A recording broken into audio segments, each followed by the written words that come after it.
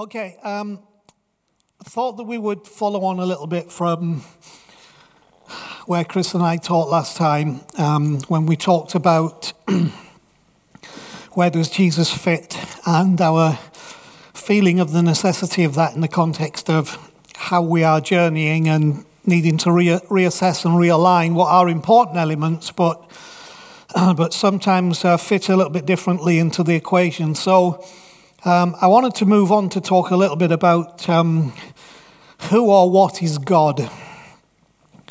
And depending whether we've got time later on or maybe next week, Chris will throw her two penneth into the mix, which always makes it interesting. Because I've said to you before, I'm not afraid to say we see some things differently, and I think it's good for you to get the two perspectives, because it's not a right or wrong exercise. It's a journey of learning and thinking together.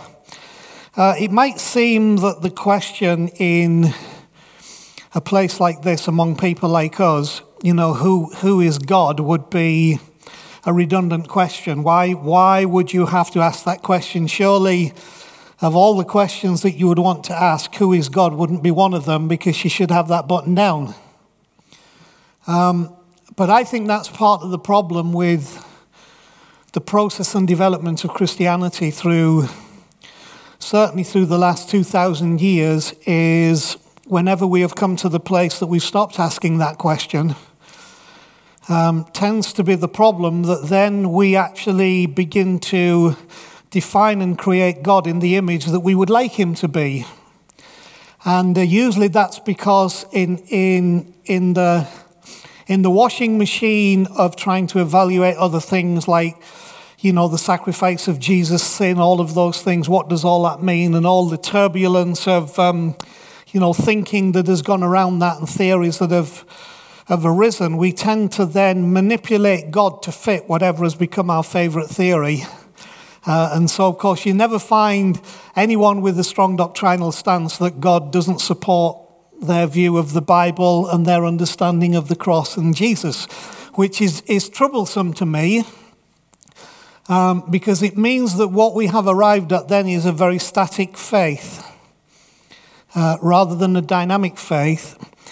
And it also, the line between confidence and arrogance is quite a thin line and very easily crossed. Being confident about a belief that is dynamic is one thing, but becoming arrogant about a belief that's now become static is another thing. And the problem is when our belief becomes static, you know what I mean by that? That there can be no adjustments, no changes. This is it. God is like this. This is what the cross was about. This is why Jesus came. This is how we're supposed to be. This is what the gospel is. Then that's become static. There's no movement. And my problem with that is that then we have said, God is this big. However we define our doctrinal stance, our practices and performance, this is how big God is, because he fits within all that. And in those situations, if anybody tries to rescue God from our doctrine, we then call them heretics and fight them and get aggressive, because they're trying to rescue God from the box that we put him in, which is our static beliefs that we have now come to. And so that led me, while we were away this time, and the time before when I was down in Waco. No, I was in Waco this time, was I? Before you came, yeah. It led me to talk about a couple of things. One that I shared with you about the story about the two guys on the road to Emmaus, and how when they finally saw that it was Jesus, he disappeared instantly. And the words I used with you, he disappeared before they could take a photograph. Because you were never supposed to take a photograph of how you experienced Jesus, because then forever Jesus would be that.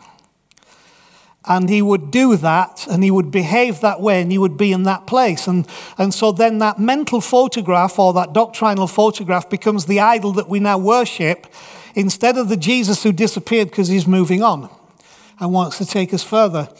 The other thing I said to them is that we have become greatly obsessed with grasping the truth that it was for freedom that Christ set us free. And we've taught that and introduced that here and brought a lot of freedom to people. It's not always beneficial to some of the things about church life that I appreciate, but it's still right to teach the freedom.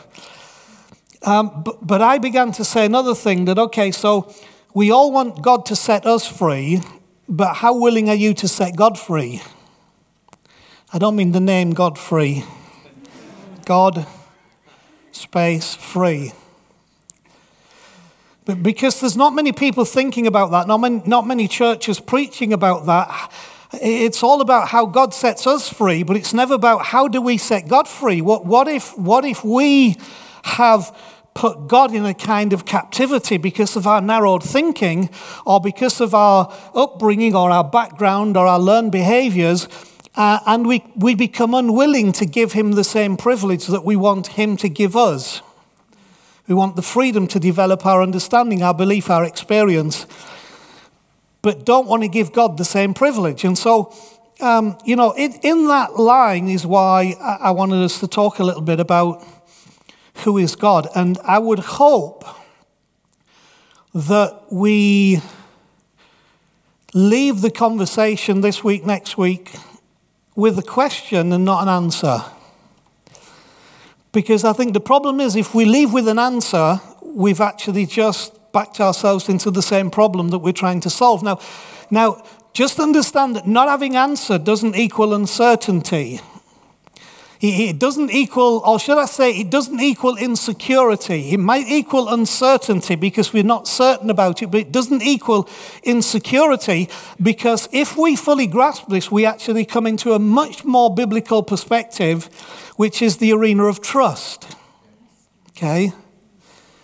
And most of the time we are not trusting the bigness of God. We are secure in our certainty about who we have defined God to be. And so our faith gets shaken when we think God might no longer fit within those parameters and within that box.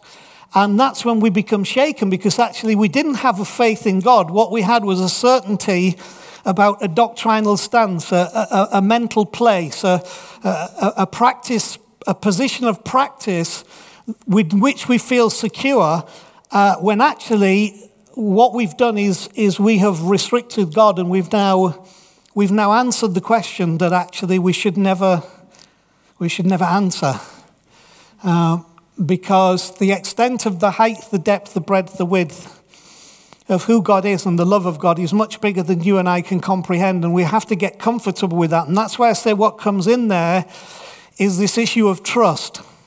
We have experienced enough to believe, and we're willing to express enough to trust that on this journey we see more and more expressions of the bigness and the expansion of God. So, who or what is God? Well, let's start at the beginning from my perspectives. I'll use quite a bit of Bible today because that's my thing. So when Genesis 1:1, in the beginning, God created the heavens and the earth.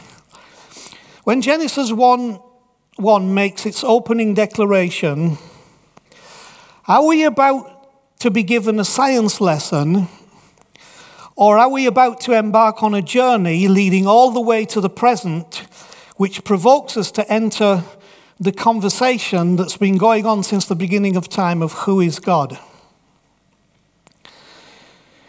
What's interesting is that controversy strikes us in the very first statement. And we immediately have to begin to assess our understanding of God, because we have very nicely written in the beginning God, but the actual word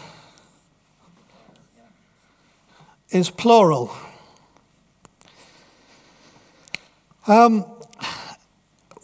That may have been left out to alleviate confusion, because the statement doesn't necessarily mean that there are many other God's divine beings, although one would have to wrestle with that in the context of when all this was written. Doesn't necessarily mean that. But what it is doing is saying you can't restrict it to one aspect of one thing or one understanding of one being. So right there in the beginning of Genesis chapter 1, we get hit with this controversial thing that in the beginning God's. What do we mean by that? Where does that take us if we're true and honest to what has been written in the narrative that is pushing us somewhere that we would like to dismiss because where it pushes us we might not be comfortable with? Now, out of that thinking has partly come the drive to develop a doctrine known as the Trinity. You may be familiar with the Trinity, or you might be just familiar with the church name of Holy Trinity. If you are familiar or not familiar, Trinity was the doctrine that was developed that says God in three persons. Blessed Trinity, Father, Son, Spirit.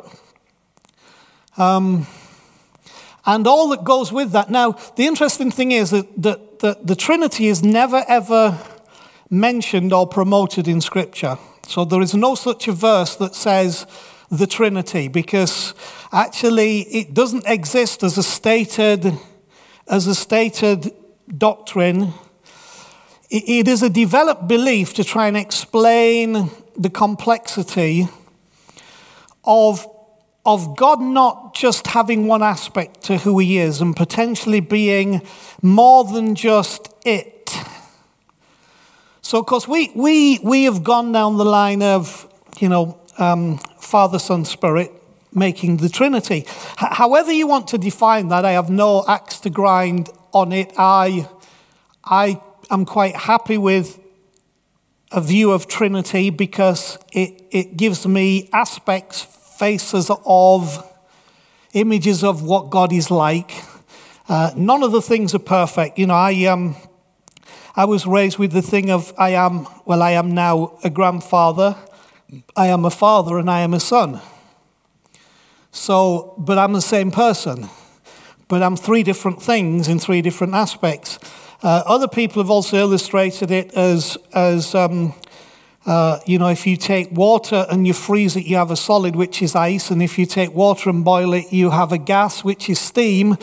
But in essence, it's all water. So the idea of the divine being different things but the same is not far-fetched, and it has within sociology the grandfather, father, son thing, and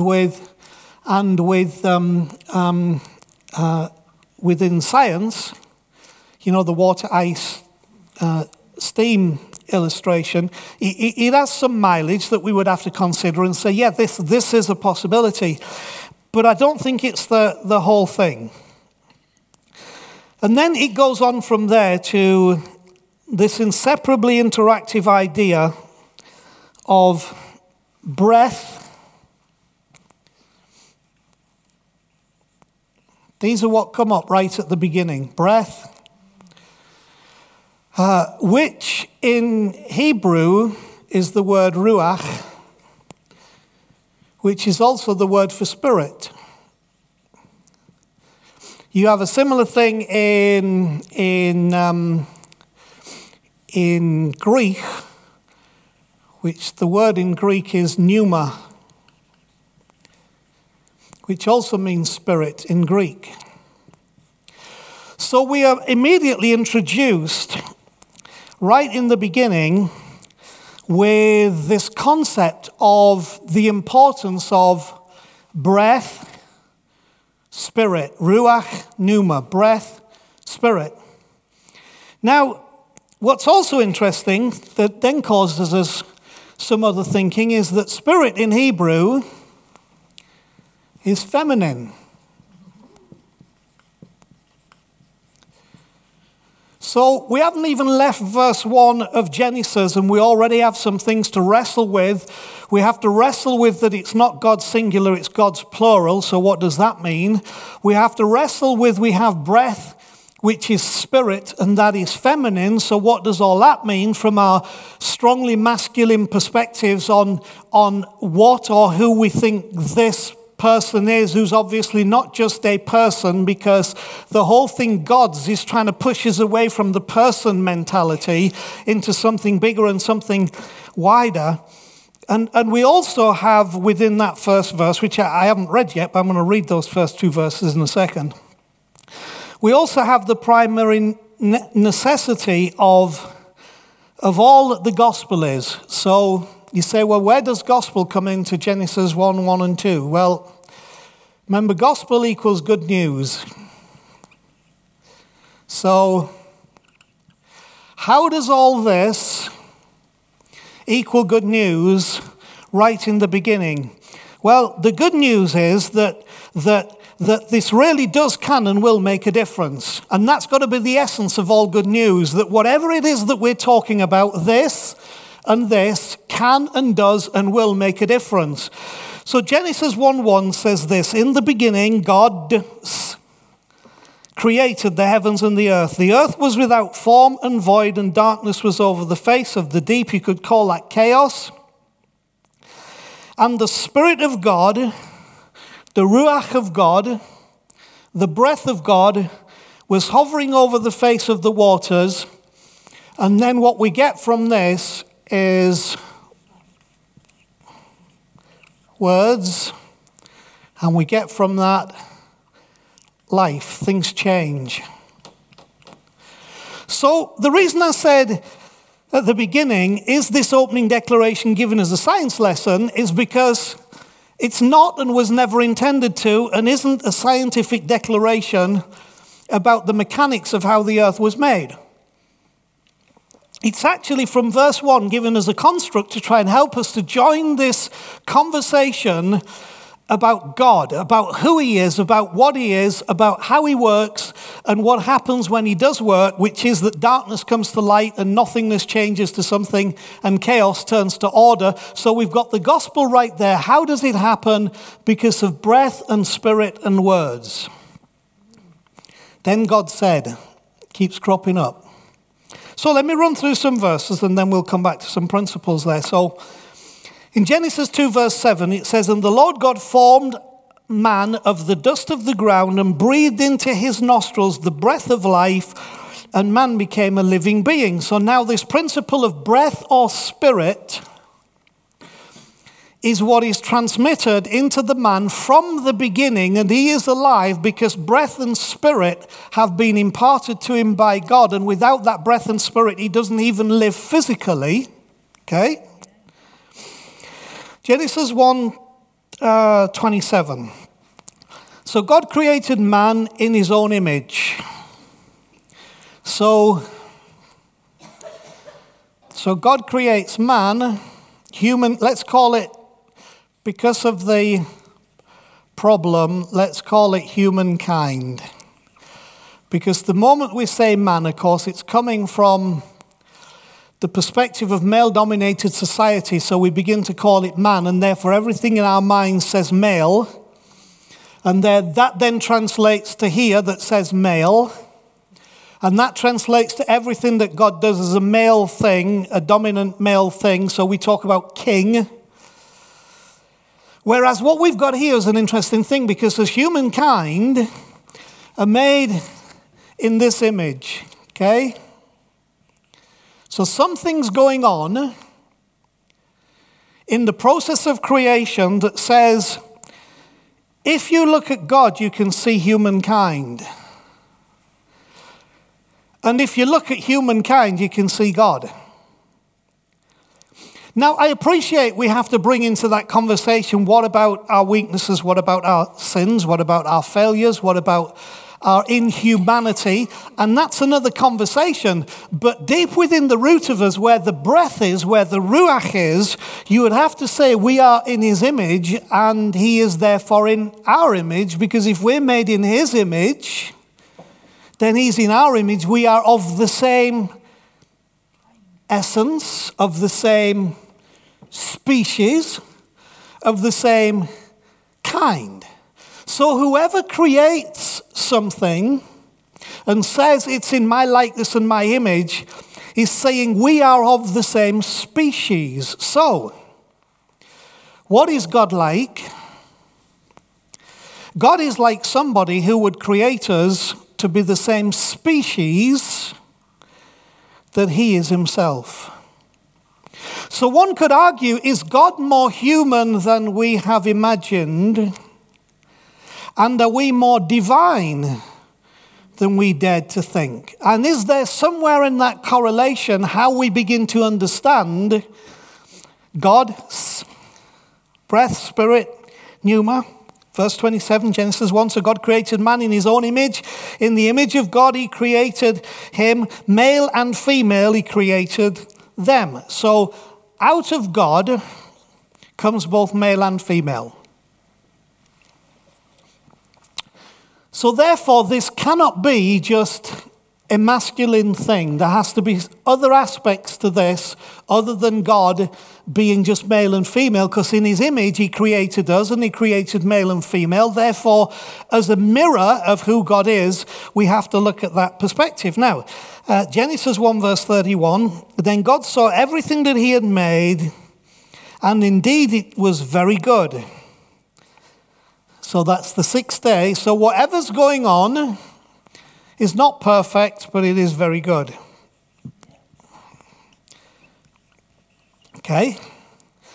Now, that explains a little bit why we say, but we are imperfect. Well, yeah. You were never made perfect. We were made very good, and I think to a great degree we often slip from that status. Again, we could talk about free will and choice and all of that stuff. But actually in the heart of God, in the essence of God, he looks on the thing and still thinks it's very good. Now, again, the healing process for all that, the restoration of all things, another little aspect of this that we're not going into. So I'll go to Genesis 2, verse 24. Therefore a man shall leave his father and mother and be joined to his wife, and they shall become one flesh. Now, I've raised this to you before. Here's the problem. In the Genesis narrative, we are deliberately focused to the point of the one man and the one woman as being representative of the creation. And therefore, if a man has to leave his father and mother and be joined to his wife, the question becomes, who was Adam's father? And I think Matthew answers that in Matthew chapter 1 when he runs through the genealogy and runs backward and says who was the son of God, was and Adam who was the son of God.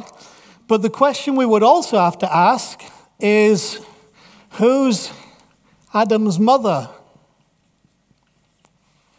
What I'm trying to show you in this is that if we restrict God into a single framework of one type of existence, and we then restrict him to thinking of one kind of genetic makeup, we immediately begin to lose the aspects of who God really is. So I would propose to you, God is as much mother as he is father. Now, don't go telling all your best Christian friends that, because you'll upset them. But I can tell you that. And that he is as much mother as father, and he is as much female as he is male, because in essence, we're only using human terminologies to try and describe attributes of the divine, that obviously God is not male and God is not female. He is neither. But for us to understand it, those are the terminologies that help us to understand he has all those attributes. Where do you think the compassion and the nurture of God comes? Why is he called in one of the Hebrew names for God the many-breasted one?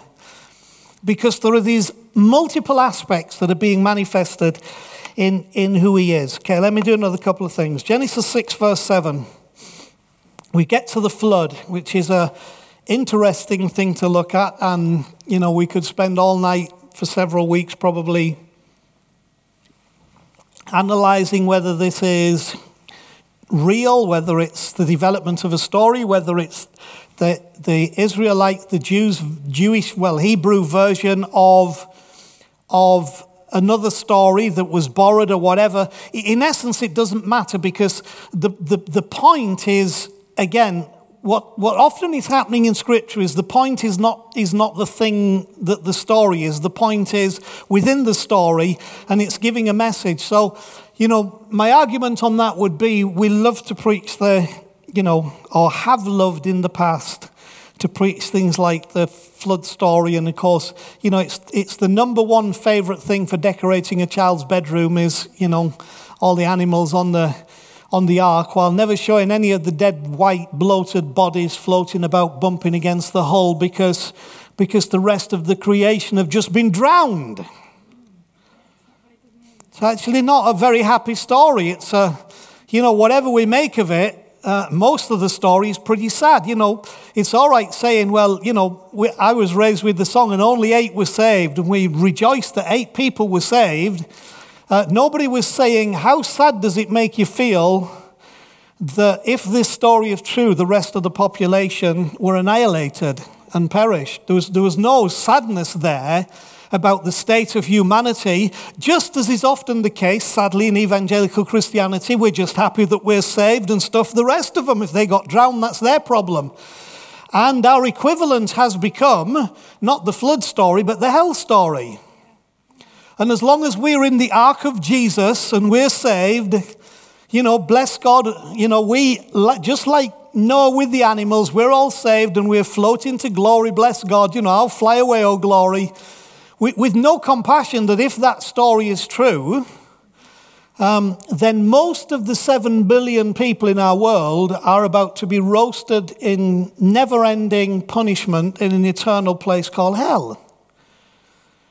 So when you look at these perspectives, it makes you have to think, how does that reflect on this being, this character, this person that we would define as God? And of course, there's several subjects opened up there, but the reason I wanted to do the Genesis thing here was this, that Genesis 6 verse 7 says, "So the Lord said, I will destroy man who I have created from the face of the earth, both man and beast, creeping things, birds of the air, for I am sorry that I have made them." But Noah found grace in the eyes of the Lord. So without getting any deeper into that flood story, there are a couple of things that do emerge, and again, we would have to question what's the aspect of the story, where did the story come from, how real is the story, what does the story really look like and teach us. But within it, there are 2 things that I notice. One is, and I like the way the NIV puts it, is that it grieved the Lord. Okay, so it tells me several things that it does at least convey from these ancient writings that God has feelings, which some people don't like because it's starting to make him more human. And what it also says is that Noah found grace in the eyes of the Lord, so God has grace.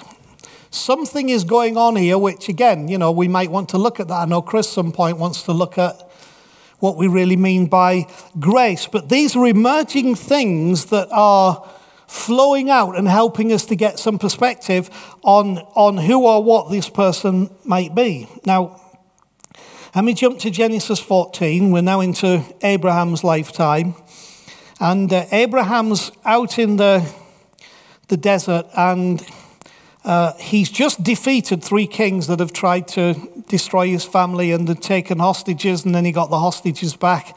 And then the story records him meeting a guy called Melchizedek, which I won't write on the board. He meets a guy called Melchizedek, who in the book of Hebrews in the New Testament talks about him having no beginning and no end, that he was the king of Salem and the king of peace. And when Abraham meets this guy who comes out of nowhere, and he wasn't a real character, Abraham pays 1/10 of all his spoils to him, and the man blesses Abraham, and then we don't hear any more about this Melchizedek. Now, there are other perspectives from other stories that people would say it could be this, could be that, could be the other. My point is this, that throughout this journey and people's attempt to reflect on this journey, there have been occasions where people would absolutely say that they met God. And to all intents and purposes of the Bible narrative, it would appear that Abraham, if this story is true, met a manifestation of God in a human form. Now, again, I have to say something might shock some of you. Whether that was literal or perceived actually doesn't matter. What matters is that in Abraham's understanding, he had an encounter with the divine. He met the divine, and such was the impact of that encounter with the divine on his life that it made him want to give, right? Which is probably a good proof that you met the divine if you come out of it wanting to give. If you come out of it bitter, judgmental, condemning, thinking you've got the big word to put everybody else right, I don't know who you met, but you didn't meet this here. So the fact that the first thing Abraham wanted to do was give, pay tithes, give, would say to me, whether it was real or imagined or not, is not the point. What matters is that his encounter caused him to begin to manifest one of the greatest attributes of God, which is to give, right? God so loved the world that he gave. You've got this theme coming up all the way through. So no matter how much Hebrew thinking and this little nation trying to be the big guy on the block and threaten and intimidate all their enemies, because that's what you did in those days. And if you were a small tribe but you had a big God, you were probably going to survive. If you were a small tribe with a small God, you weren't going to make it very far. And the problem is that when other nations came in, like the Babylonians and the Assyrians, who felt not only did they have a bigger army, but they had a bigger God, we then find Israel going into captivity. So it's the whole story is a mixture of this nation and these people trying to find their identity, and in the midst of it, trying to somehow experience or understand who this character is that brings us these writings that are supposed to help us then to get some kind of insight into what this God is about and what this God does. So Abraham gives when he's met this God.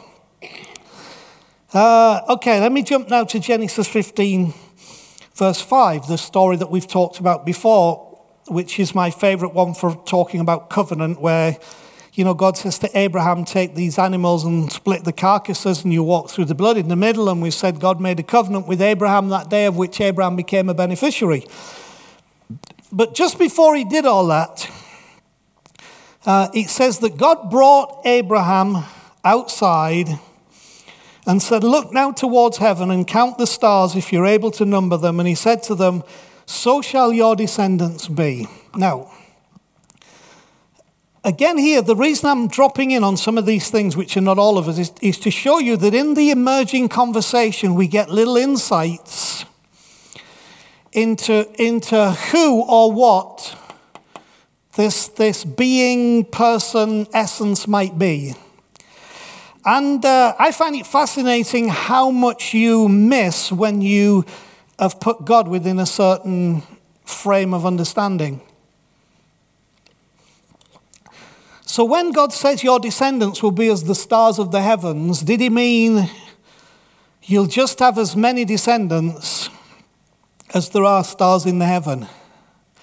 Or did he mean that not only that, but your descendants will be as the stars in the heavens, that somehow in the process of this, as we become one with our Creator, we become one with the cosmos, we become one with everything that exists cosmically, with what we can see in the immenseness of the stars, that we actually were being told, if you understand this, you actually begin to become one with the whole thing.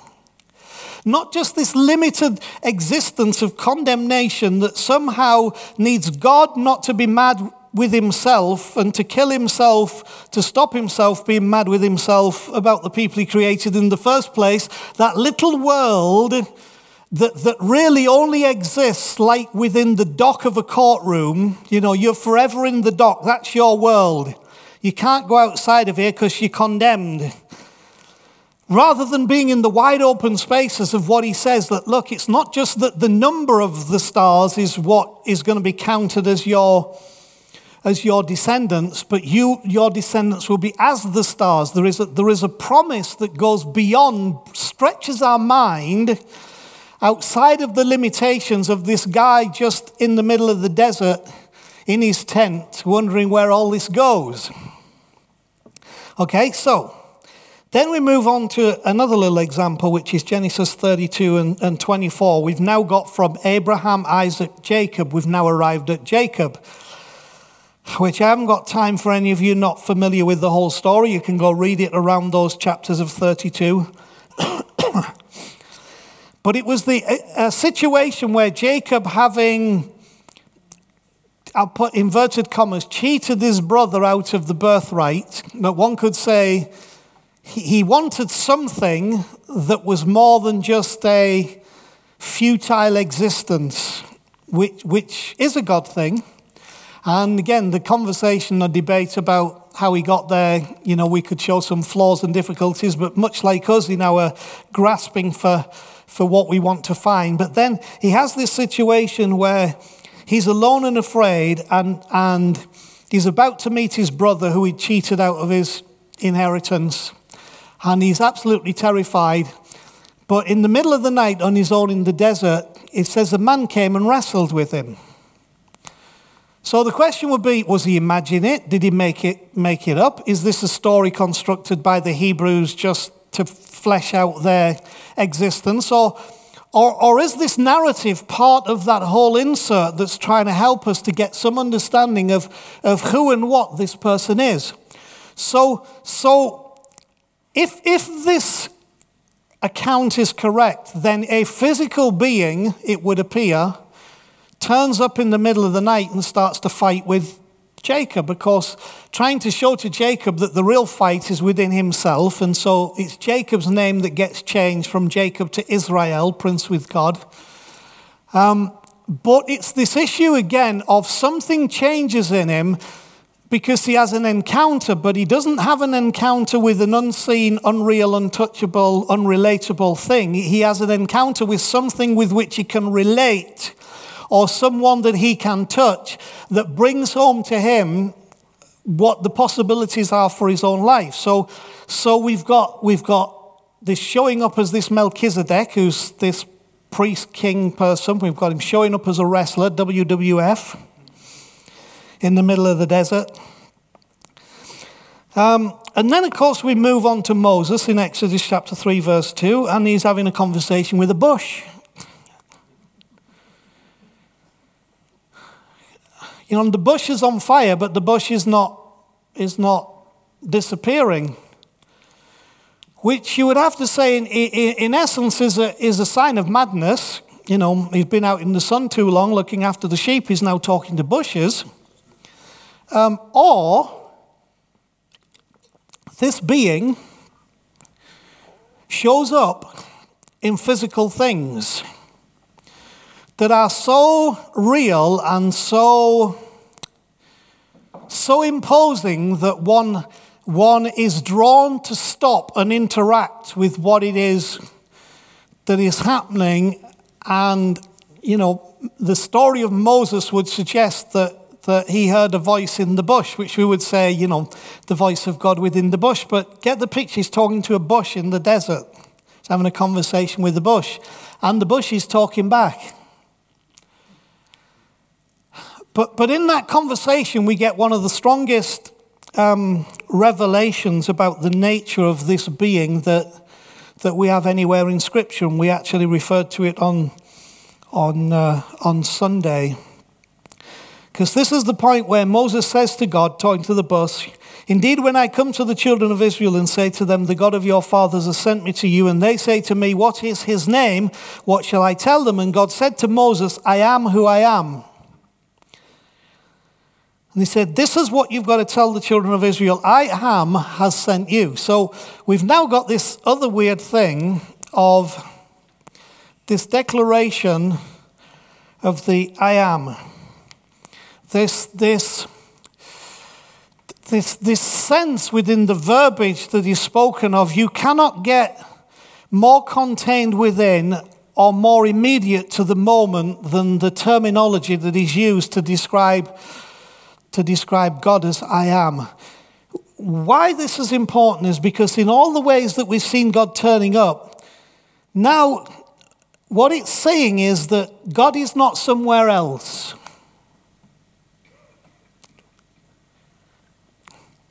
God is not somewhere else.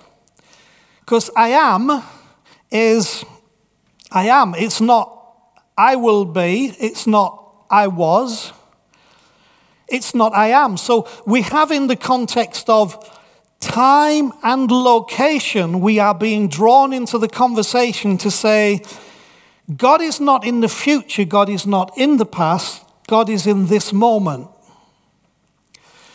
That God is not somewhere else, God is here. So if he is here and in this moment, and he is breath, and I am breathing, then something of this divine being essence is here in me, with me, part of me.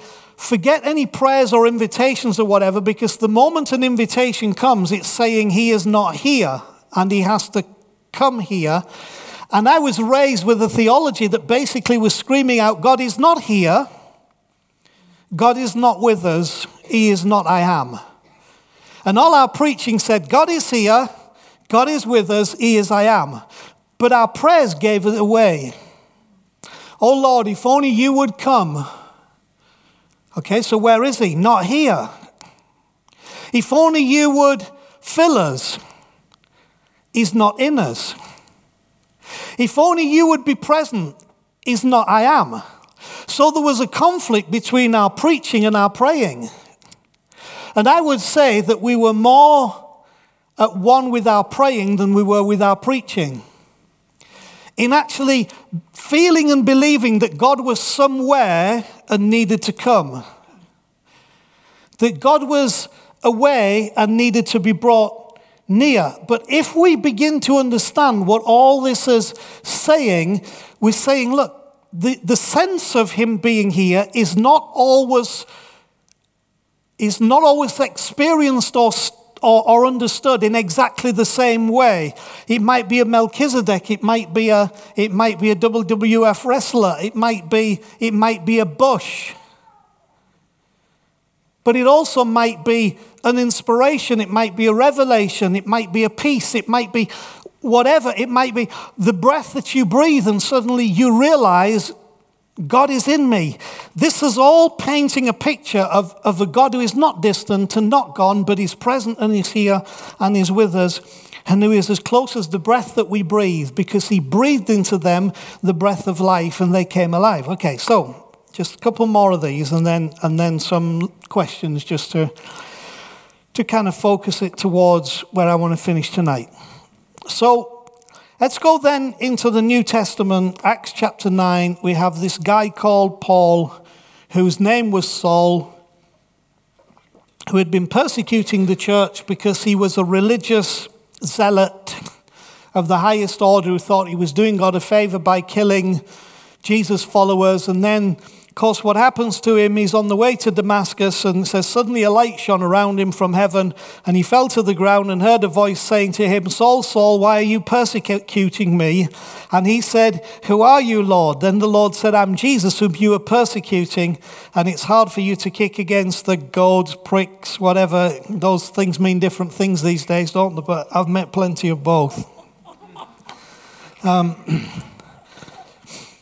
And trembling, he said, Lord, what do you want me to do? And so the transformation of the guy we know as Paul the Apostle, who's had such an influence on the world. And I would say again, give Paul a break, because if you said to me now, in 2,000 years, everything that you say in this place, everything you write on the whiteboard, everything you put in your notes is going to be analyzed and examined, and you are going to be measured on what you wrote at that time, in that moment, to those people. I would say I'm writing nothing. I'm saying nothing. So give Paul a break, because, bless him, he submitted his stuff in the moment, and we took hold of it and made things of it that was never meant to be made of it, certainly in the context of taking it out of context and out of position. And of course, in some ways, that's been used to do much damage to this good news, as it has provided material for it. And some people would say that evangelicalism is basically Paul's fault, and not that I'm totally against evangelicalism, but I think evangelicalism has its problems in that we've narrowed God and salvation and the good news and everything into a very small parameter.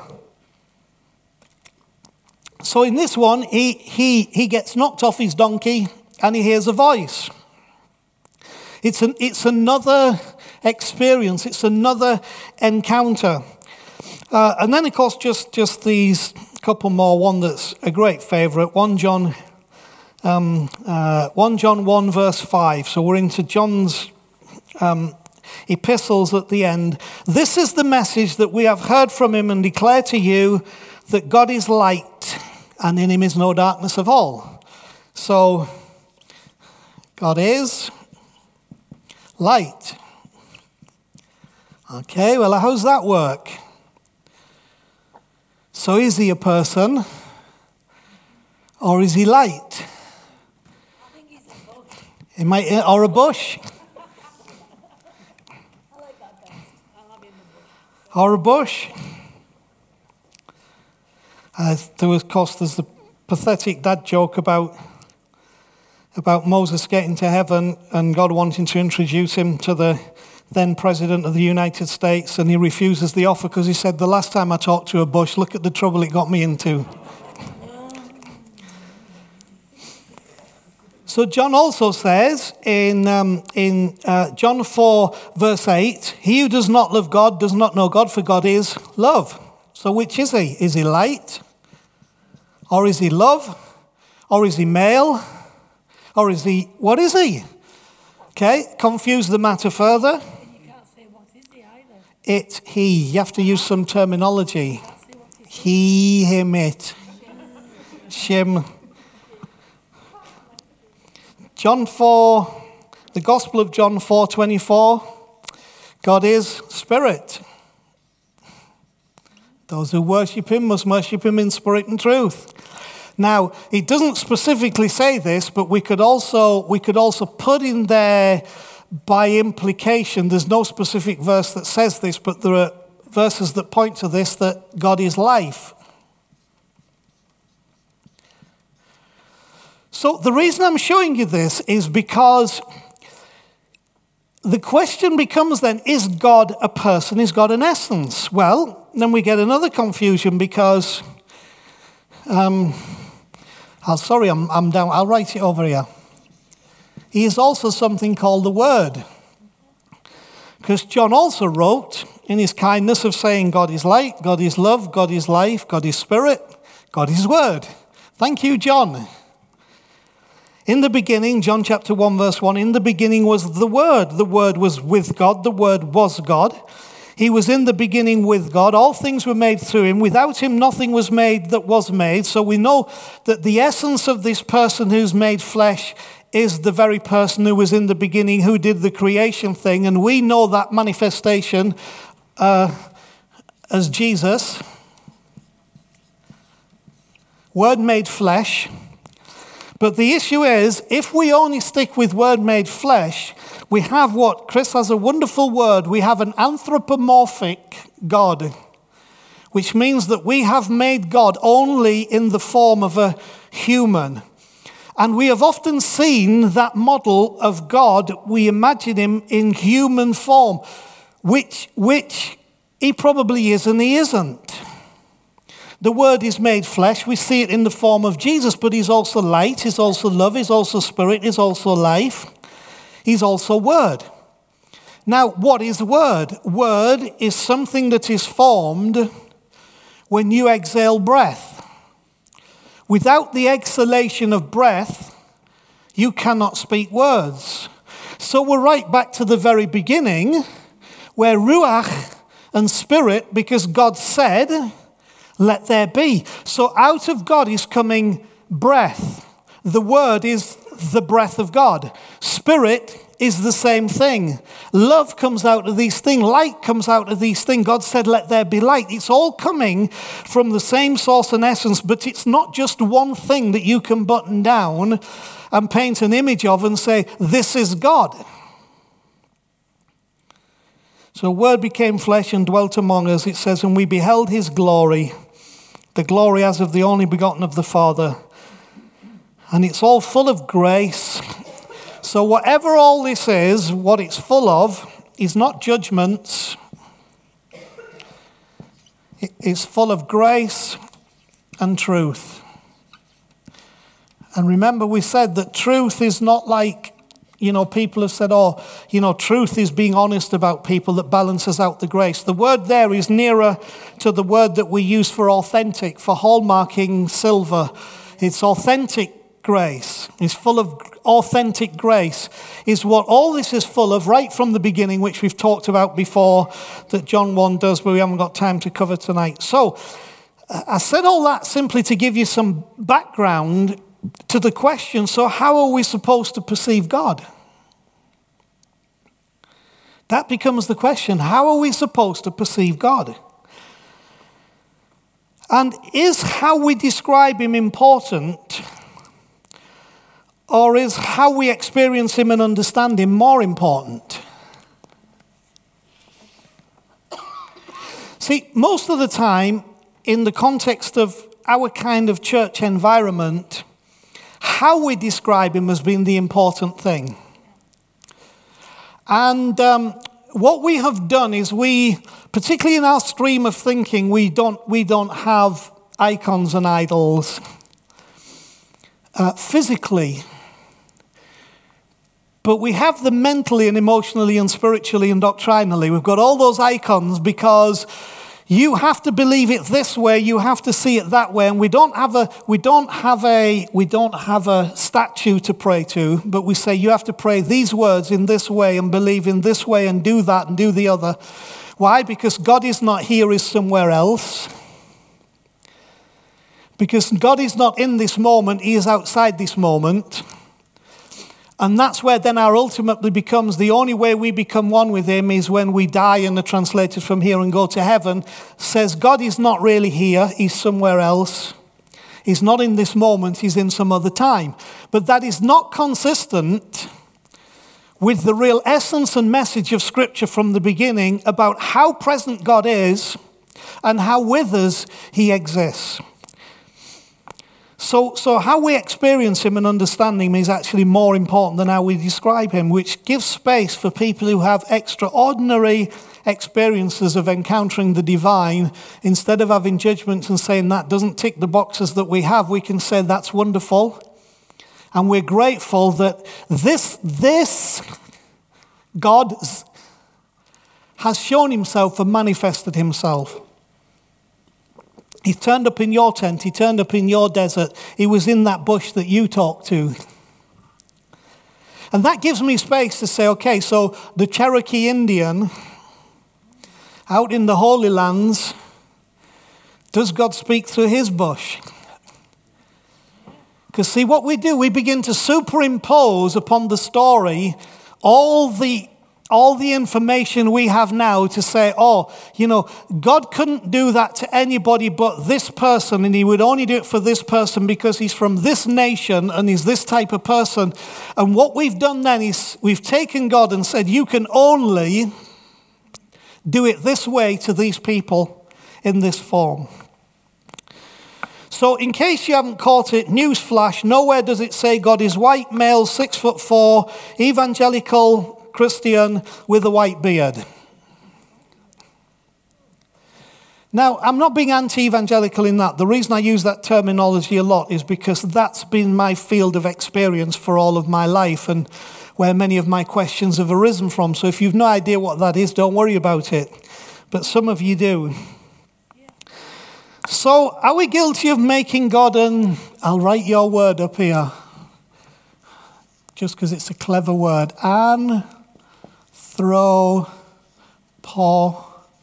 more. Is it PH? Thick. It's a great word, that. Remember that. Baffle your friends with it. Impress people.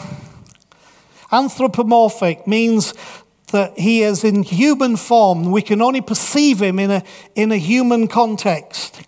So the question is, are we guilty of making God an anthropomorphic being?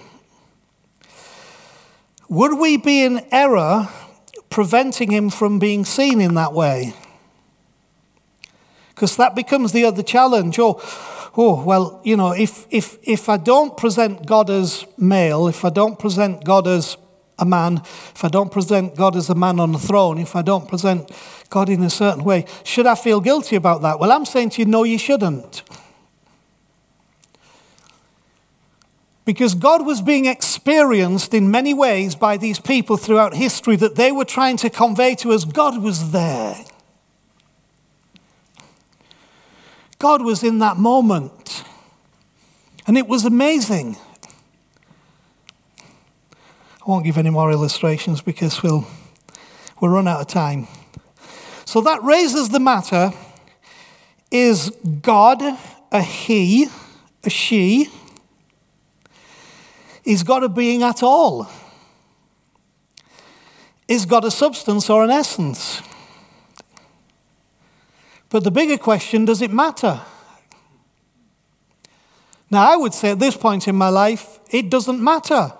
Because if he is light, love, spirit, life, and also word, Jesus, breath, and mother and father, and male and female, then it doesn't matter.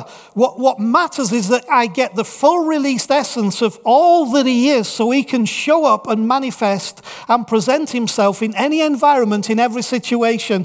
And I know that it's, quote, God, not because he turned up as the white-bearded male, but because the attributes that belong to him begin to be seen and experienced, and I can flow into those attributes. And as I receive that, I receive fully what is the life of God. And I'll give you just a bit practical comment on that. Just one moment.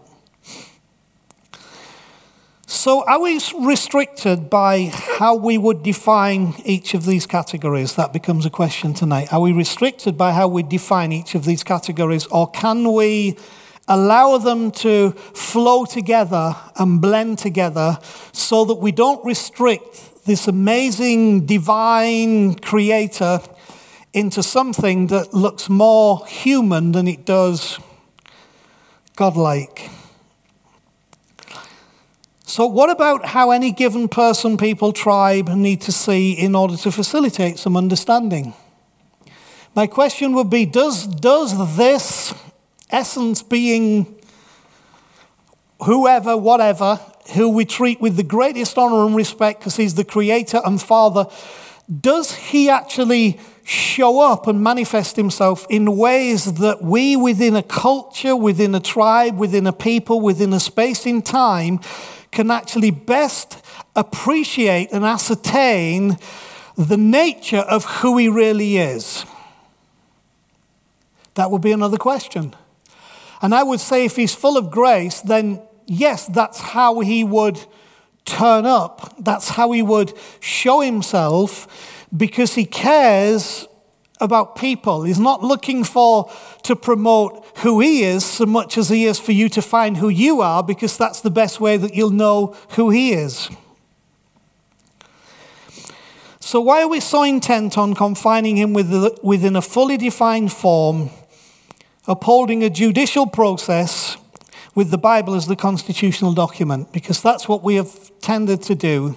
And of course, even when we talk about God as judge, how do you think about God as judge? You think about God we don't say it, but he's obviously got one of those white wigs on, and he obviously sits behind, he's not with us. He sits in the judge's seat above us, judging us. All of these images have distorted our ability and willingness to fully embrace who God is. And even the matter of, talks about the Holy Spirit being our paraclete, not our parakeet, our paraclete. A paraclete was really your legal representative, like your lawyer who would stand with you. But of course, the problem is, if you take that without some kind of measurement, what we're saying is God and the Holy Spirit, who is now our defense attorney, are two separate people. So now they're no longer one, because one is trying to help us and one is trying to condemn us. See, we've not thought some of these things through as to what that really means in the context of understanding God. So how might created things help our understanding of the Creator? Because that's a big thing for me at the moment. And our interaction with or participation of the divine. So what is life and nature and the way things are telling me about what God is like? I think sometimes we were so bound to think that only really the Bible could tell us what God was like, that we miss looking at, well, if we look at what God has done, it's like an artist. Best way to understand an artist is look at their paintings. And then you'll get a good understanding of kind of what's going on in them, what makes them tick, what makes them work. Well, a good way to understand God is to look at creation and look at the universe and look at how things work, and you get more of an understanding then, potentially, of models of God. Listen to what Psalm 19 says. The heavens declare the glory of God, and the firmament shows his handiwork. Day unto day utters speech. Or in other words, each day that comes, what is happening and all around us is telling us something. It says, and night unto night reveals knowledge. There is no speech nor language where their voice is not heard. So in every nation, among every culture, among every people, it's saying there's not a single place where the heavens are not declaring the glory of God. Where a full revelation of all that he, it, this, thing, whatever terminology you use, taking into all these things, is actually seen through his handiwork.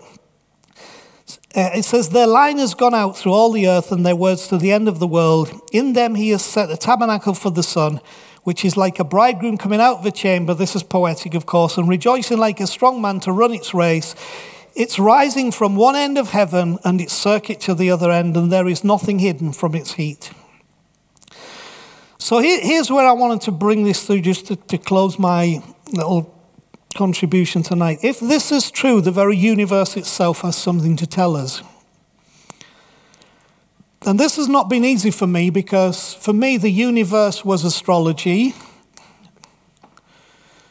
It was fortune telling, and all of those things. So it was like, yeah, we acknowledge, oh, isn't God wonderful in the creation he's given? But we never stopped to look at science and biology and all of these disciplines that might actually tell us something about, if we see how all this stuff works a little bit, we might understand what's in the heart of the Creator.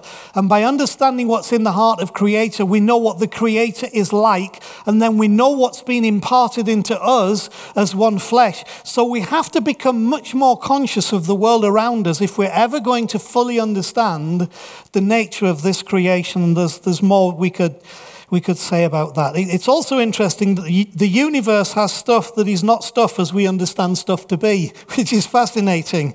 If some of you get your heads around that. Because once you start to look outside of our limited parameters, there are perspectives and concepts and contexts that just stretch you beyond your ability to comprehend. I rather think that's what's supposed to happen in our understanding of who this being, this force, this essence, this creator, this Abba, this Father is. That's what's supposed to happen. Wonder and amazement that we can't reach to where this thing fully goes. And I think, again, we could talk about, how the more we know the universe goes that way, and then when we come the other way, the more we look the other way, we just get smaller and smaller and smaller and smaller, and still keep finding that which we can't explain, which we can't understand. So if nature itself is like that, how can we confine God within a doctrinal position that says, this is what God is like, this is how God acts, this is how everything works, and if you do this, this, and this. Nature is not like that. Creation is not like that. It's bigger than that. Now, we shouldn't lose faith because of that. We should have an explosion of faith because of that, to say, do you know what? I figure God's probably got this covered, and that I am not separate from it. I am part of it. So here's my last little bit on that. So if we just take one aspect of this thought to finish, and we'll say a little bit about this on Sunday. This idea right from the beginning of breath, ruach in the Hebrew, pneuma in the Greek. Breath and spirit is a synonymous word. Breath is spirit and spirit is breath. So when God breathed into Adam, his spirit went into Adam. When God said, let there be, his spirit became part of whatever was being. It's a very interesting thing if you think about it. If you hold your breath and then try to speak, it's an impossibility. You cannot hold your breath and speak. In order to speak, you have to breathe. That's why there is so much power in words. That's why the things that affect our life the most for all of us throughout our whole time on this earth will be words. Because there is spirit in words. A word can't be spoken without breath. And in those words there is spirit. Now, of course, the challenge would be, how creative can I be?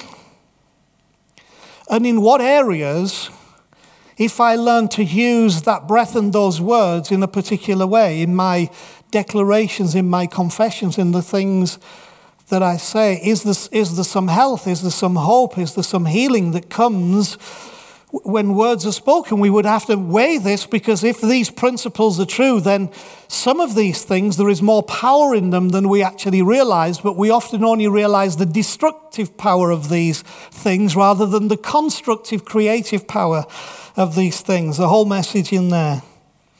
Even the Hebrew name for God, which they wrote as in English, it would be YHWH. The only way you can speak that, because of what it is, it's the sound of breathing, it's the sound of breath. Because that's the essence of who God is. And so if you think about the miracle of breathing, I wanted to bring you just to this point. This is my closing point. Biologically, we function in two ways.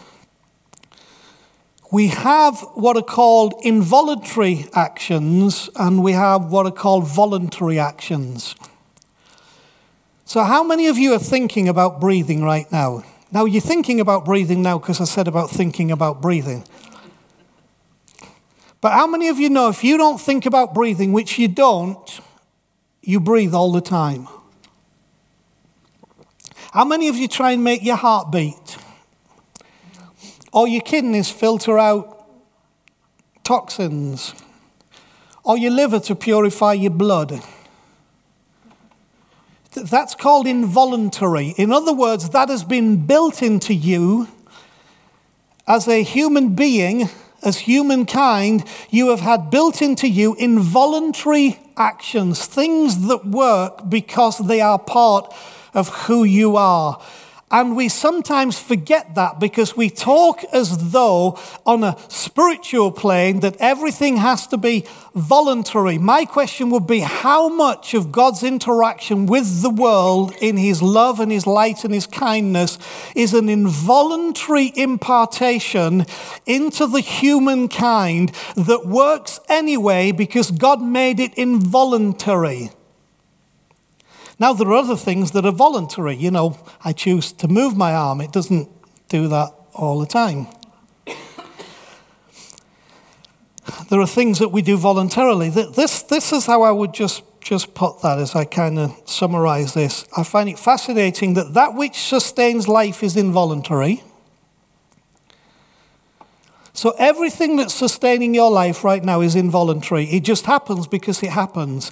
My question would then be, if that's what God has built into humankind, how much of the whole process of our, what for want of a better term, our spiritual side is an involuntary thing that we have thought we have to strive to achieve or somehow make part of us, but actually just like your breathing and your heartbeat, God has involuntarily built that into you because he wants his life deep within you, that you don't decide whether you have it or don't have it. He decides whether you have it, and having decided to breathe his breath into us, we have this life within us.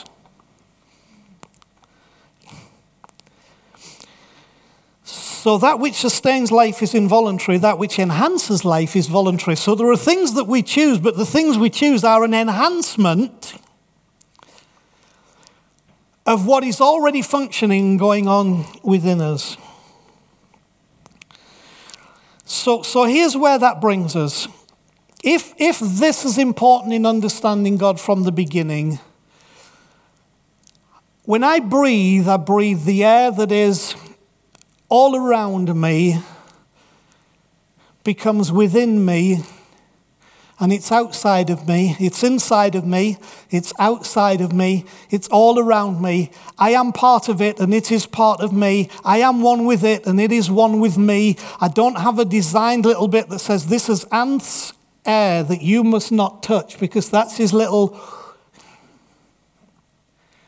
I am simply in the ocean of this big thing of which it moves in and out of me just constantly. So it is in me and it is outside of me. It is around me and it consumes me. And I am part of it. And right there in the beginning, it says this is the essence of the existence of God in and with humanity that we are a part of. So we must forsake the idea that God is somewhere else.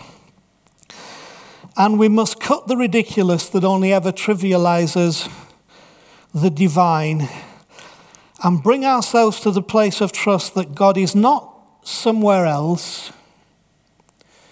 He is not in some other time, but he is here and it's now. And the sense of that nowness and that presence is not something just here, it's something that is within me and part of me and flowing through me, that I become one. I am more one with the divine than I would dare to imagine. The issue is not the involuntary, the issue then is the voluntary, because one sustains the life that we have been given, the other one simply enhances that life by allowing us to come to a greater awareness of all that is ours and all that is available to us, because of this wonderful connection with this thing that we have reduced to a man in a white beard on a throne or in the judge's seat judging over humanity, who then can't make up his mind whether he's a spirit, can't make up his mind whether he's a person in Jesus, when actually is all of those things as needed whenever, for the fact that his goodness can flow through us, and that as he gives and flows into us, and we understand that, then we start to give out all that is of that essence and all of that goodness. So I think I've said enough, and we'll call it a night. How's that?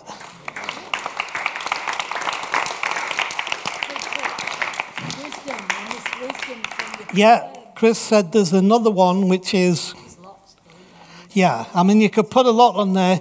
You know, wisdom. You could just put a list of these things that what it's really driving you away from is this clever word, this anthropomorphic limitation that we have placed upon the divine that says not only is he all of these things, but the universe is full of all of these things. And yeah, so, you know, again, you're back to where does Jesus fit in this? Well, it depends. See, for me, I'll tell you a little difference between Chris and I, just as we let you go. I relate best to a being. I can understand and connect with this the more that I have a being. So Jesus as a person and the Father as a person helps me to grasp it. There's nothing wrong with that. In Chris's experience, because of what people have represented in the context of how she would then view God, it's better for her for God not to be a person, for God to be an essence, or God to be a spirit, or a presence, but not a person. So there isn't a right or wrong in this any more than, you know, is he a WWF wrestler? Is he a Bush? Is he a priest king? You know, is he a voice? All of these things, it's not a right or wrong. It's the issue of what any of us must be able to do is release God to be who he is in his fullness, but he's happy for us to relate to that fullness in whatever dimension and way, helps us best to connect, because it's not a right or wrong exam, you've got to do it in this way. He just wants us to find within there something that gives us the insight where we can begin to grasp the height, the depth, the breadth, and the length of the love that He's God, and the essence that He's God, and the being that He's God, so that we ultimately realize that we're not just a number, but we actually are the descendants, are like the stars. That's our significance in the world and in the universe. So bless you, love you, thanks for being here, and hopefully Chris will pick up a bit more next week. But maybe not. I won't put pressure on.